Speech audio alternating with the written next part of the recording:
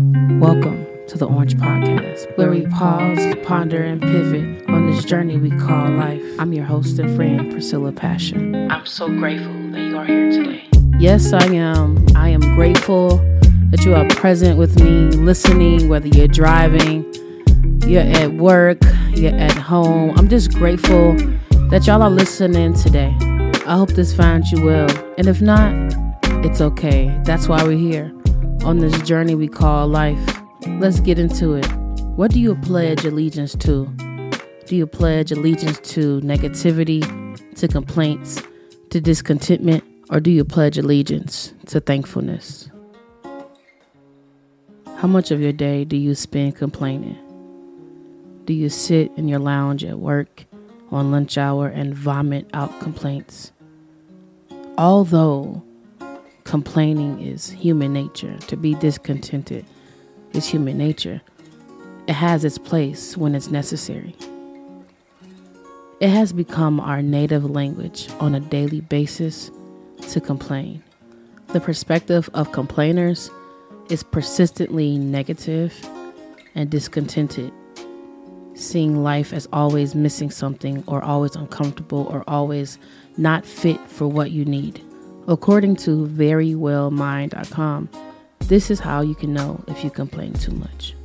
You air negativity, but don't try to find any solutions. You often ruminate about past events. You experience a lot of regrets and wish you could go back and change things. You frequently experience feelings of anxiety. You're usually irritable after complaining. You have a negative mood and outlook on life. Talking about problems makes you feel helpless or hopeless. Many of us can find ourselves in one of those signs. Unfortunately, I believe that our culture, the place where we live, our nation, has helped us to align with complaints rather than to align with optimism and with faith. I'm led to believe that we are misaligned with the divine order for which God designed for us to follow in our life. On a day-to-day basis, there is much to be discontented with, to be dissatisfied with, to complain about. Many of us spend more time at work than we spend with our families. We spend more time at work than involved in our passions.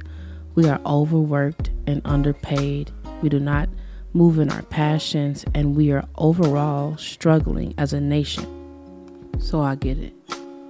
I've even fallen into it myself, complaining about my job, complaining about everything, and it just makes me feel even worse about the situation that I'm currently in. So instead of pledging allegiance to always identifying the thing that I hate, the thing that I don't like, the thing that makes me uncomfortable, the thing that is just burdening me, I'm going to pledge allegiance to gratitude and to thankfulness. Life is already hard. It's already difficult. And our words, they have power. And if I have power over my life through the words that I speak, shouldn't I be more grateful? We live in a Debbie Downer society. Pessimism is the rage. It's all that people know.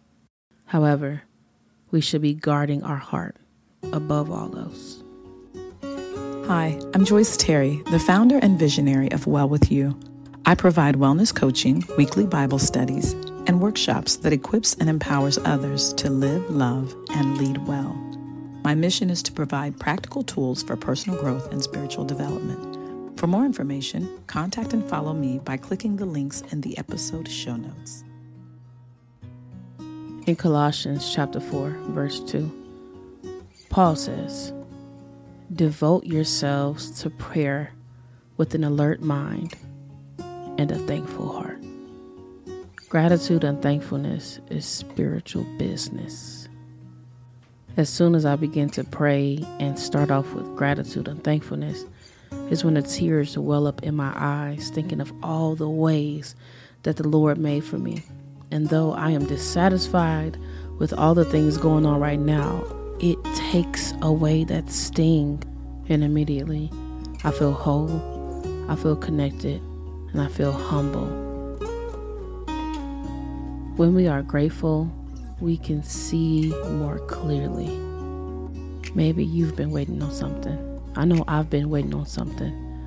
But when I activate gratitude in my spirit, I'm able to see clearly what the Lord is doing and why He's doing it the way He's doing it. I'm able to honor His way and not my own. In gratitude, we actually acknowledge God. We acknowledge Him for who He is, and we are honoring His way of doing a thing. And the Lord's way is best. I've been keeping a gratitude journal for about a month, trying to stay consistent, but y'all know that's the hardest thing for me. But it's so beautiful because you get to see the small moments in your day where something beautiful happened. We are aligned with disorder and dysfunction because of the way of life that we live in our culture. We are more accustomed to trauma bonding and bonding over complaints rather than coming together and bonding over beautiful things that are said, seeing the small, great things that are happening throughout your day with your coworkers and your family. Instead, many people bond over negativity. So I challenge you to connect with someone not based on a complaint, but based on thankfulness, acknowledging a small, beautiful thing that happened in your day and sharing it with someone rather than calling and then just dumping all that negativity on them. Call them and share something that you're thankful for. Rejoice always. Pray continually. Give thanks in all circumstances. For this is God's will for you in Christ Jesus. Many want to talk about purpose. They want to talk about calling and anointing. But the word tells us that we are to be devoted to thankfulness, that giving thanks in all circumstances is the will of God for our life. So now we have a purpose. Now we have a calling to be thankful every single day for everything and in every circumstance, giving thanks to the Lord. Not only does this benefit our spiritual life, our connection with the Lord, but this benefits our mental health and our physical health as well. It has benefits for you mentally and physically. Studies have shown that feeling thankful can improve sleep, mood, and immunity. Gratitude can decrease depression, anxiety, difficulties with chronic pain, and risk of disease. So no matter the circumstance, be grateful.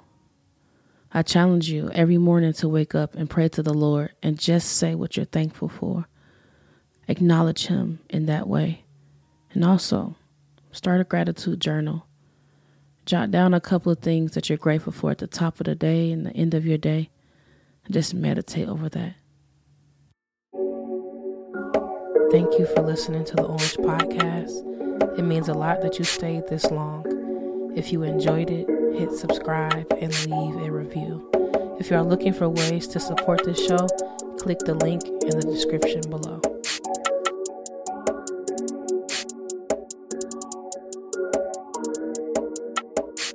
See you next time for a fresh squeeze of the Orange Podcast. Have a colorful day.